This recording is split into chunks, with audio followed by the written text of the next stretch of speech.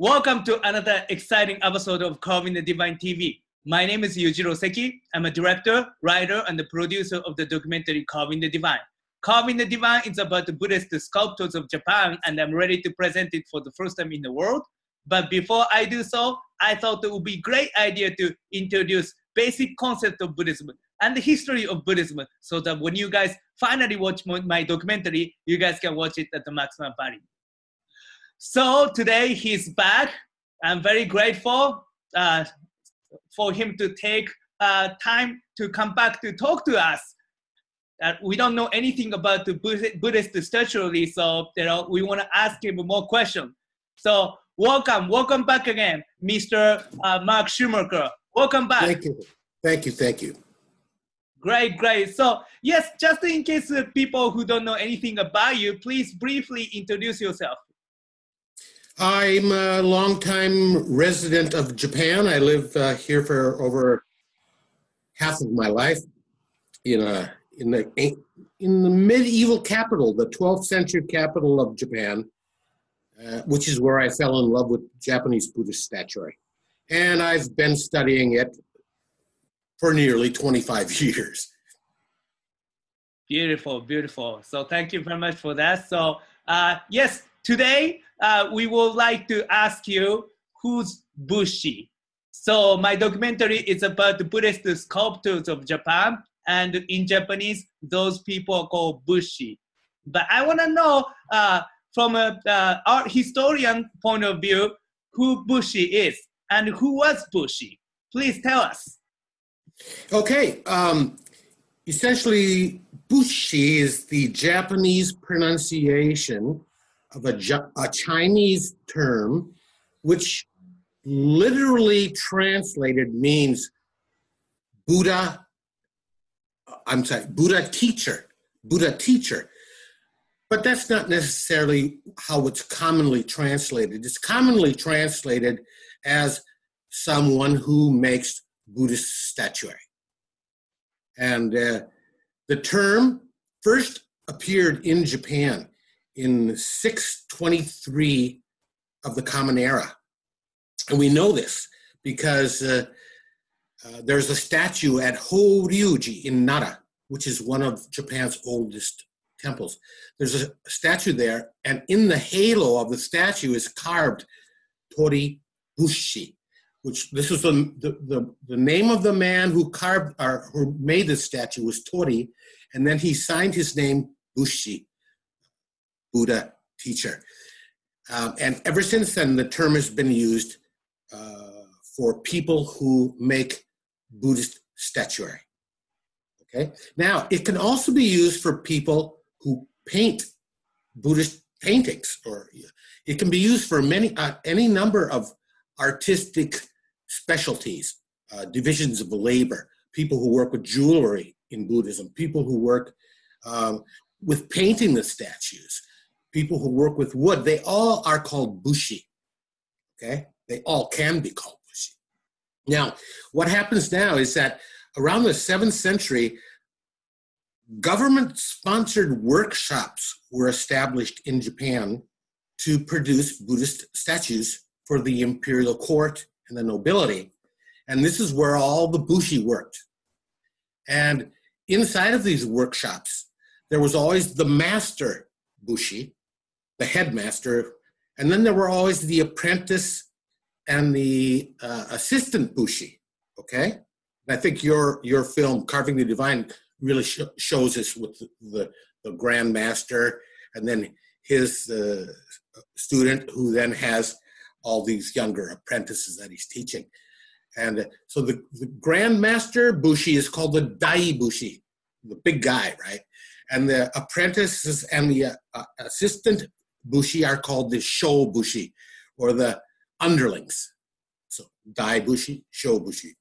Then it's also interesting to note that around the end of the 8th century, the government stopped its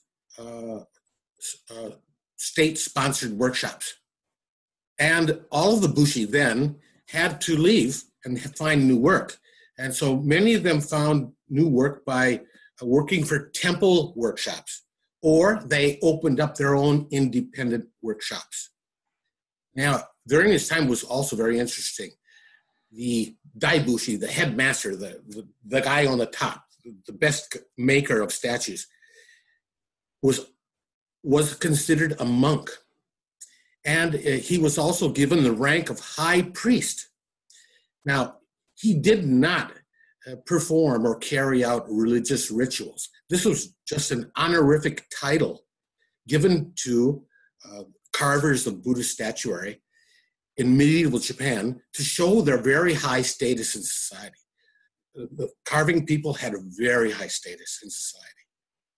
But then in the Muromachi period, around the 15th century, they ended this system of giving special status to the bushi. And so the bushi then became just general artisans. They were classified as just general artisans. They lost their special social status. And then by the Meiji period, the whole system of the Daibushi and the Shobushi, the system of the headmaster and all the apprentices and assistants, that was abandoned as well.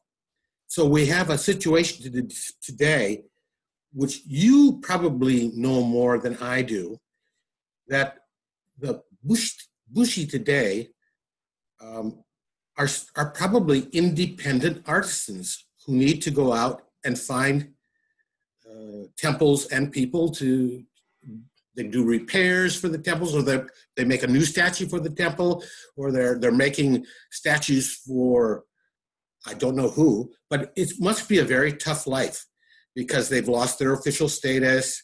They no longer have these state-sponsored workshops. And the temples, I'm not sure how much work they can get from the temples. And the other big question I have to you is, I kind of worry about this, is these days, it's happening. 3D printing has come along.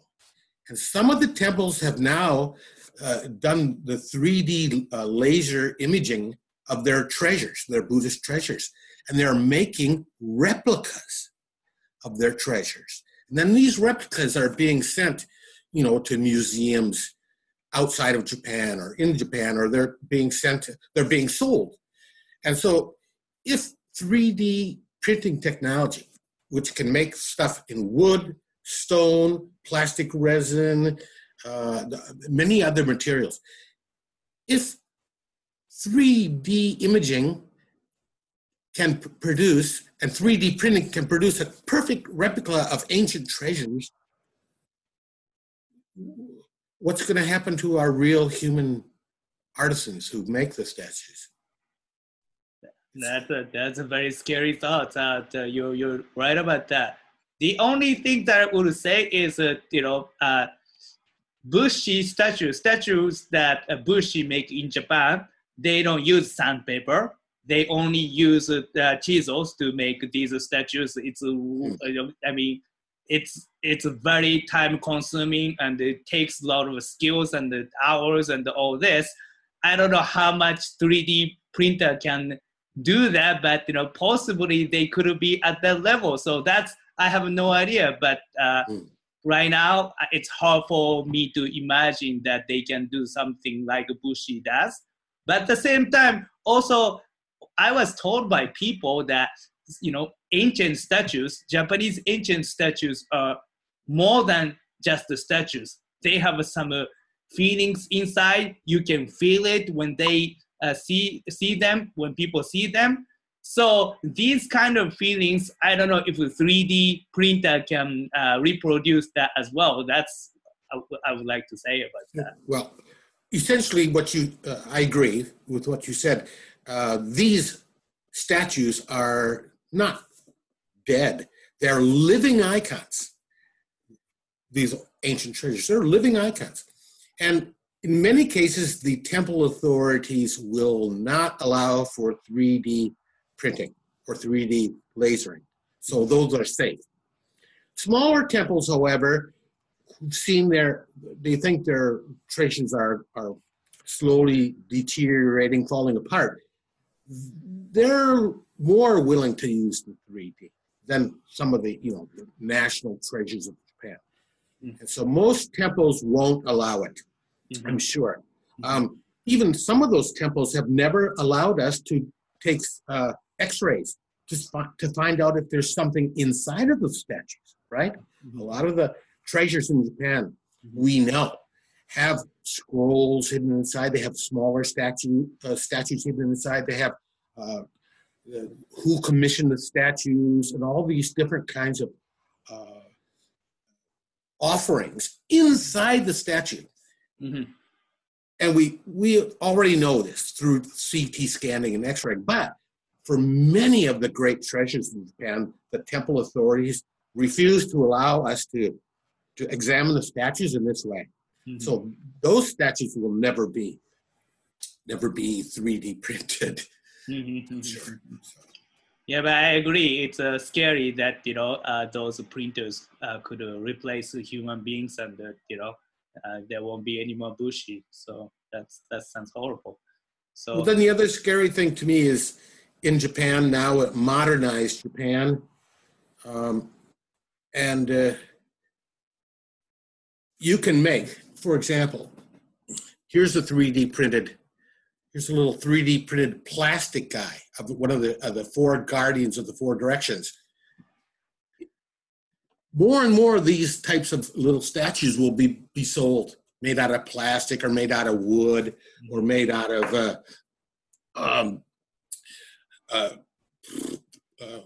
any number of materials. Right. And the current bushi who make a living by making such statuary will be out of work.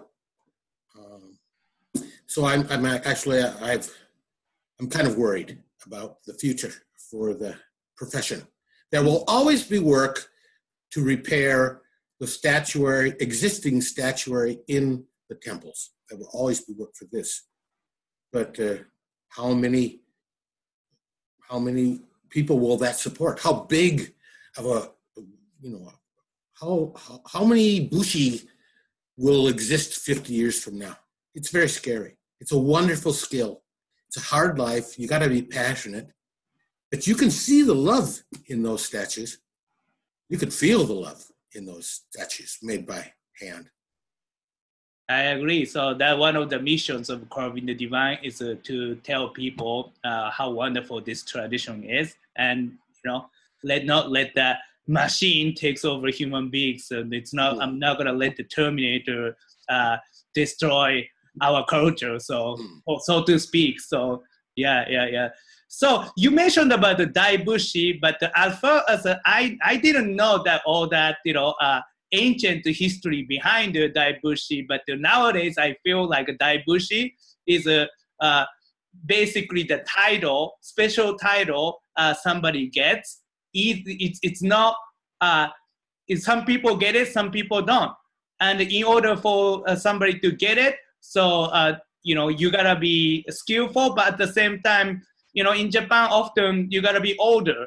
If you're a young kid, so you're too young for that. So that's what I experienced. So when I was seeing Buddhist sculptors of Japan, Bushi, often they were skillful enough, but they were too young to receive Daibushi. So is there a national Bushi organization that gives this title, Daibushi?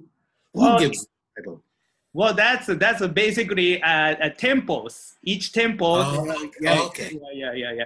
And there's some like a bureaucracy behind, and I don't want to get into the details, but you gotta have a good relationship with the temple, and you gotta exhibit Bushi's work there, and so you cannot be just skillful and master to become a Bushi.